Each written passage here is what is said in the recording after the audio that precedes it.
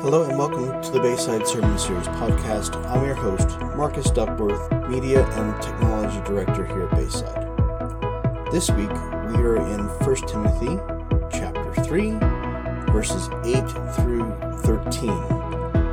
Pastor Ken this week had a scheduling conflict, so we're going to do things a little bit differently, and we're going to answer the sermon discussion guide by reviewing audio clips of the sermon itself. I hope you enjoy our time today. Thank you very much. Let's start with discussion point 1.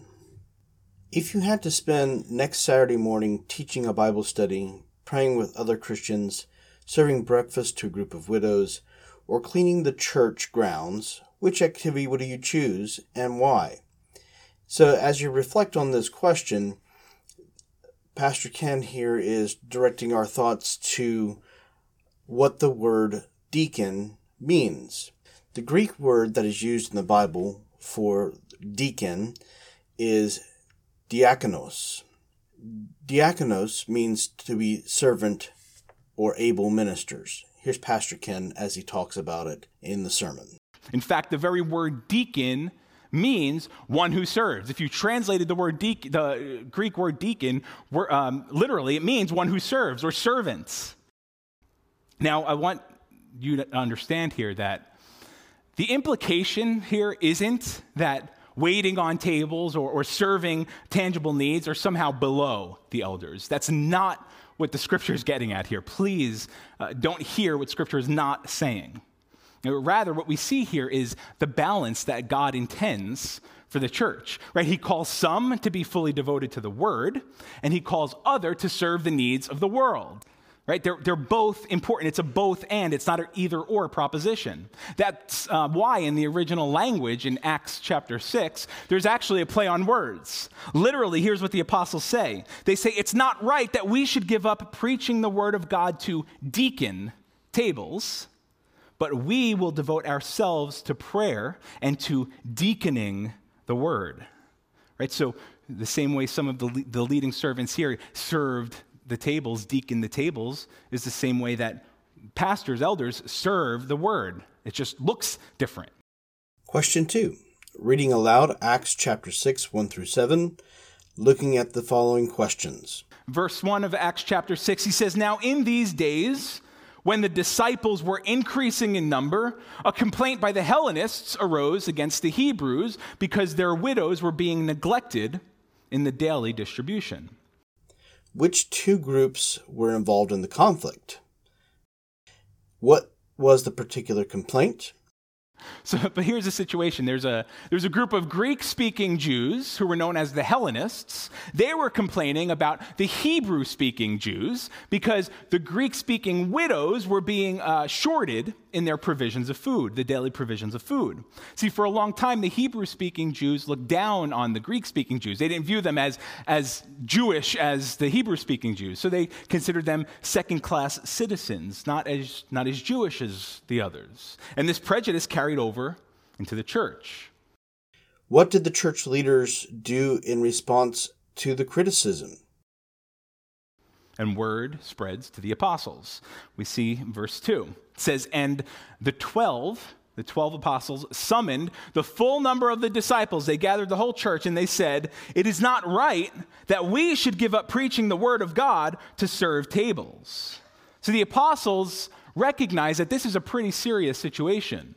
And so they call a congregational meeting. Apparently, someone was there who had suggested that the apostles, who were serving as the pastors and elders of the church, that they are the ones that were supposed to get involved and help divvy up the provisions for the widows and to wait on tables. After all, Jesus was the one who washed their feet, right? The least the apostles could do is set a plate before a hungry widow.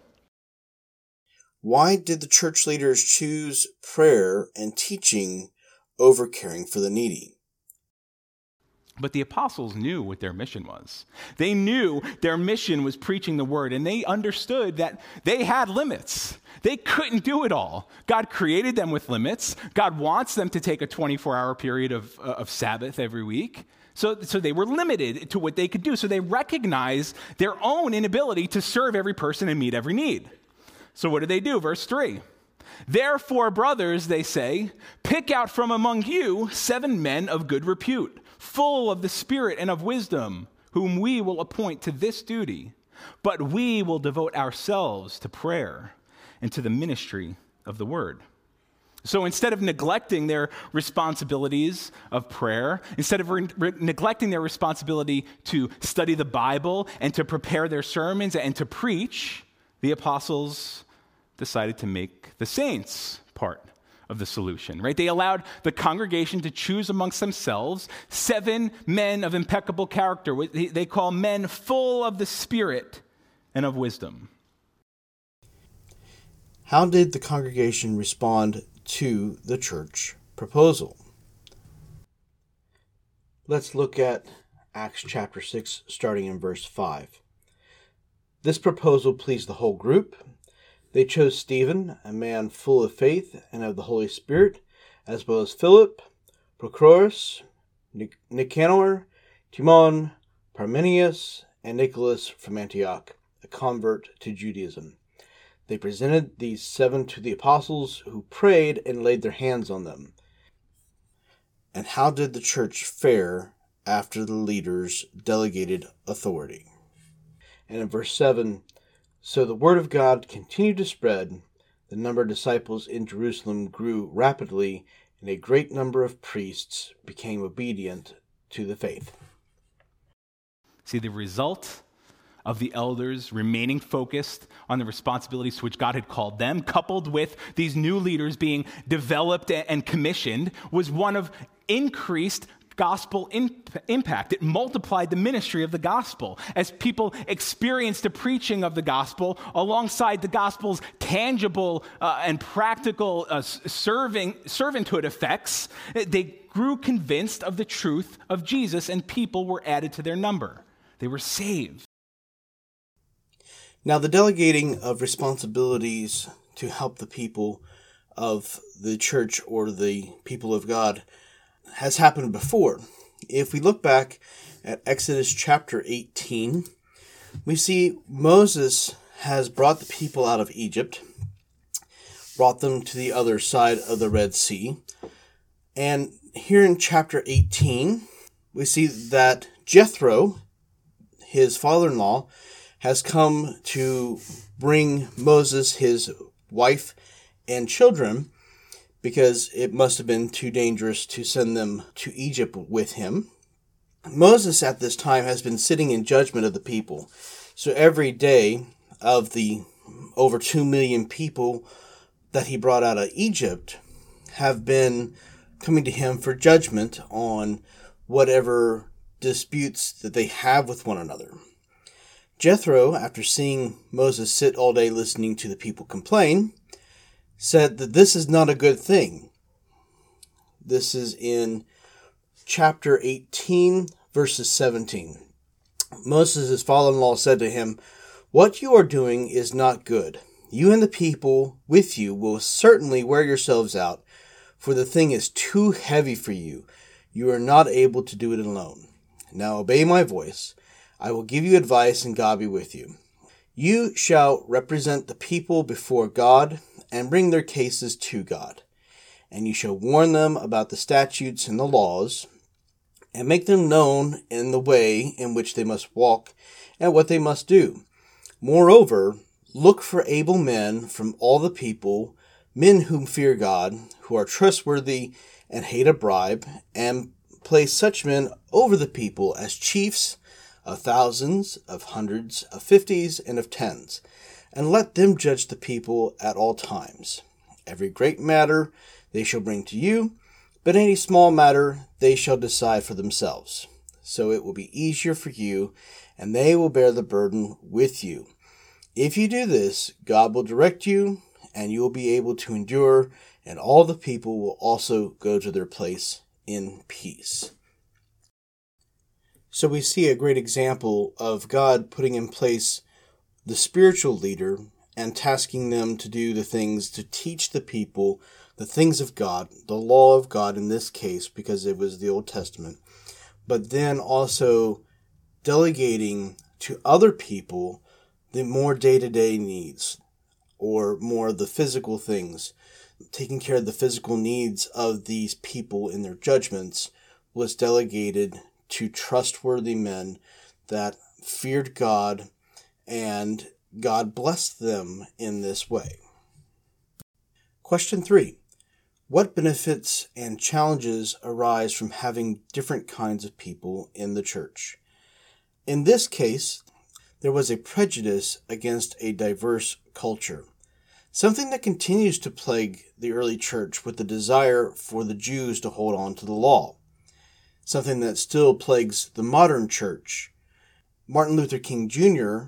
submitted an article to the New York Times in 1966, and in that article he wrote that Sunday morning at 11 a.m. is the most segregated hour in our country. And while we do our best to make strides to be inclusive and to try to find ways to honor each other in love, we still have these cultural biases that seem to be keeping us from serving each other in love and fully including each other. Question 4. How can we learn to channel our complaints into solutions? At Bayside, our pastors and elders are very visible and easy to get in touch with.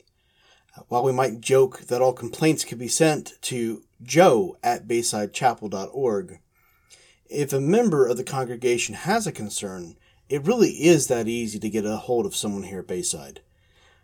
In a few weeks, we'll be discussing 1 Timothy chapter 5 and the issue of being idle and gossiping and busybodies and slandering will be discussed. These are counterproductive and will lead you down an unrighteous path.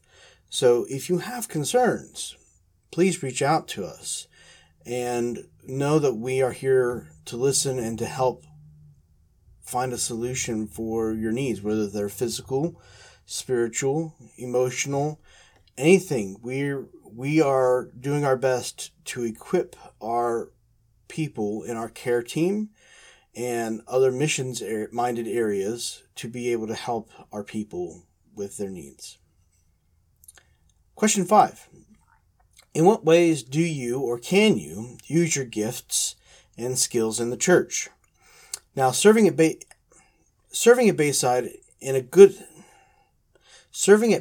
is a good way to build deeper relations with the brothers and sisters in the faith. If you have a look at our website, there are several ministries in which people can choose to serve. We have our Connect ministry, such as like with our Sunday morning greeters. We have children's ministry, youth ministry, special needs ministry, our Freedom from Addiction ministries, our care ministry team, and our worship ministry teams. There are also the communications team, the security team, small group leaders, our chair team, our bagel and coffee team. One thing to keep in mind, not all that serve are called deacons, but all who are called deacon are called to serve. Now, we're going to digress here for a moment because there's a question that begs to be asked. Hasn't God called every believer to live a life of servanthood? And the answer to that is yes. Absolutely, he has. Our lives are to be lived from a posture of humble servanthood. And God has certainly called every single believer to serve within a ministry of the church in some way, shape, or form. But so when you read the Bible and when you come across this word deacon, I simply want you to think of those who lead the church in service. Question 6. Based on Pastor Ken's teaching of Acts chapter 6, what are the 3 tasks of a servant? So 3 highlights, and then we're going to jump into 1 Timothy 3. Here's the first task of these leading servants, and that's this. They serve the saints by meeting needs according to Scripture. Not only do they serve the saints, though, because here's the second task of these leading servants. They serve the elders by supporting the preaching of Scripture. So what we observed in Acts chapter 6 is that the deacons not only met needs according to Scripture, they also enabled the elders to focus on their leadership responsibilities. The best leaders serve the saints by meeting needs according to Scripture. They serve the elders by supporting the preaching of the Scripture. And here's the third task, is they serve the church by unifying the body around Scripture. Question 7. After reading 1 Timothy chapters 3, verses 8 through 13, answer the questions below. What qualities must a deacon or leading servant possess? Paul says deacons likewise, because he just got done talking about elders, so he's saying now deacons likewise must be dignified, not double-tongued, not addicted to much wine, not greedy for dishonest gain. He goes on in verse 9. He says they must hold the mystery of the faith with a clear conscience. So the first mark of a deacon, the first mark of a leading servant, is simply personal integrity. And verse 9 shows us a second mark. They are marked by biblical literacy.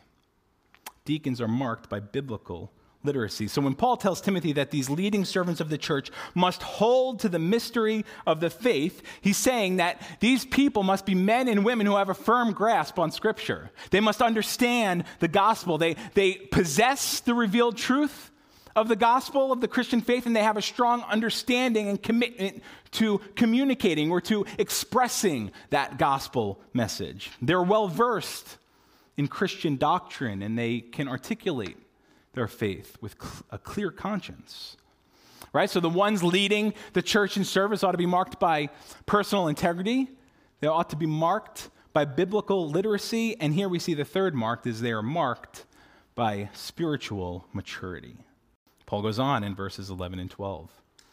He says, their wives likewise must be dignified, not slanderers, but sober-minded, faithful in all things.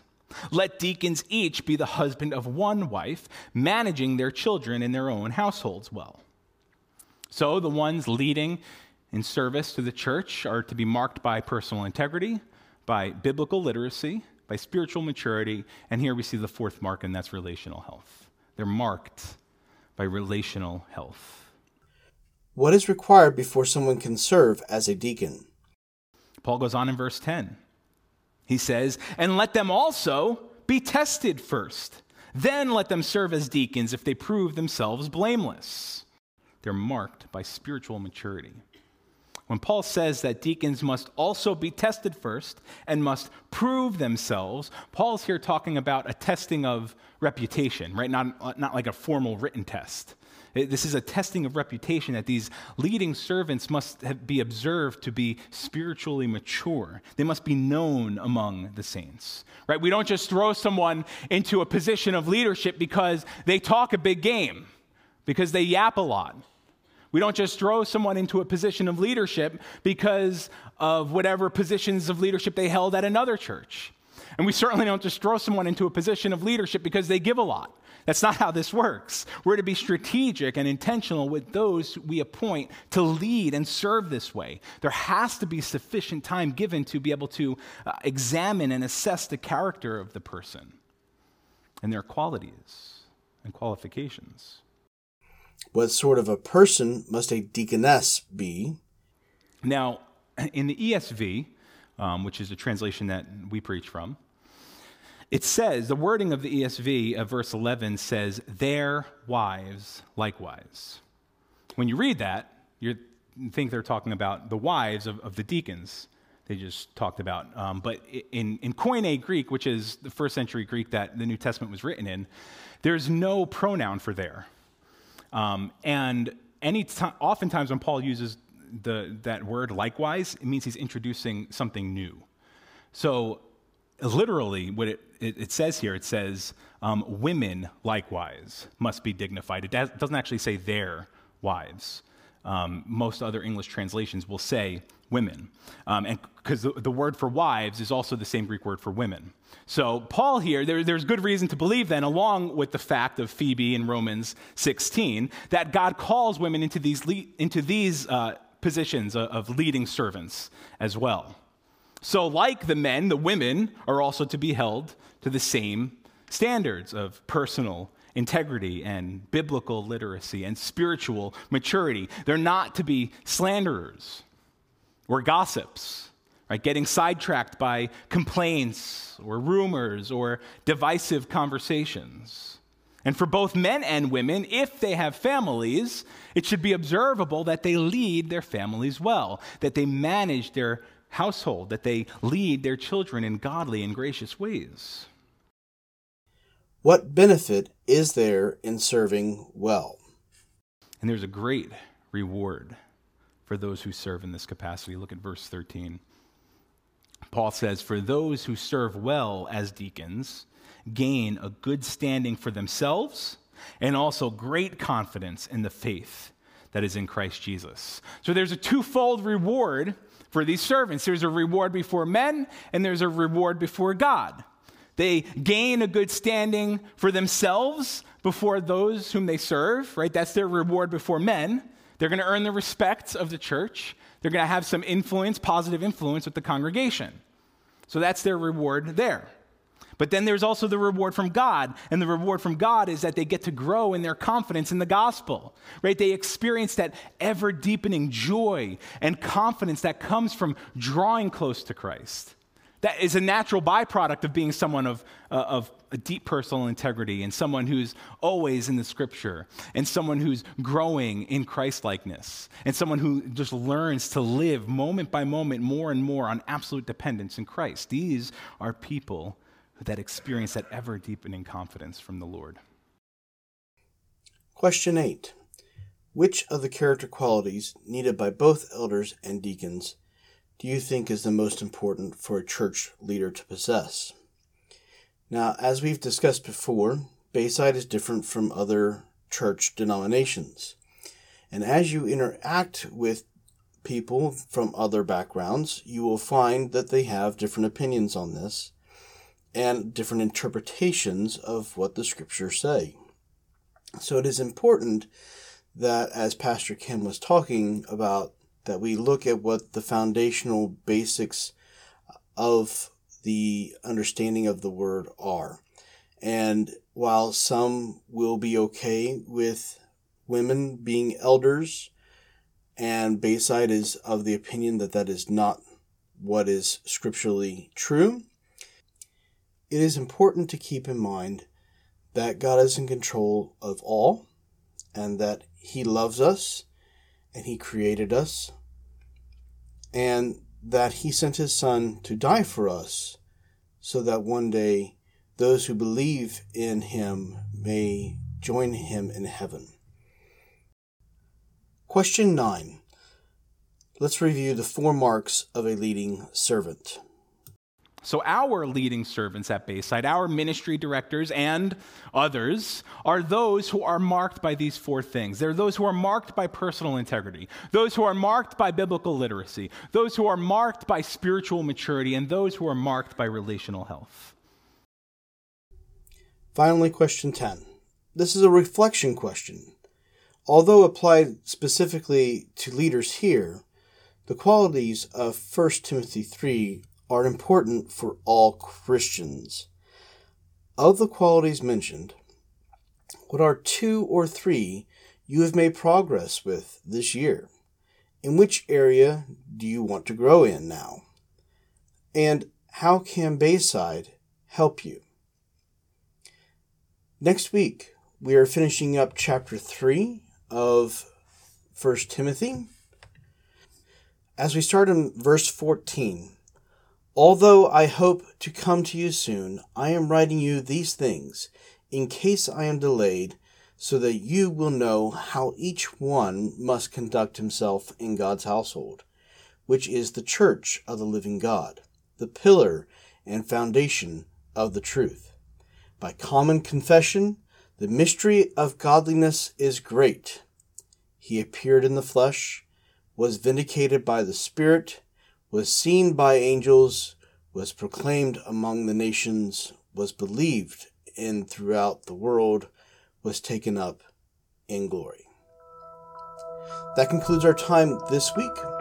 We hope that you would be a part of our congregational services either in person or online this Sunday. at 9 or 11 a.m. And we thank you for being a part of our listening audience today. Have a blessed week.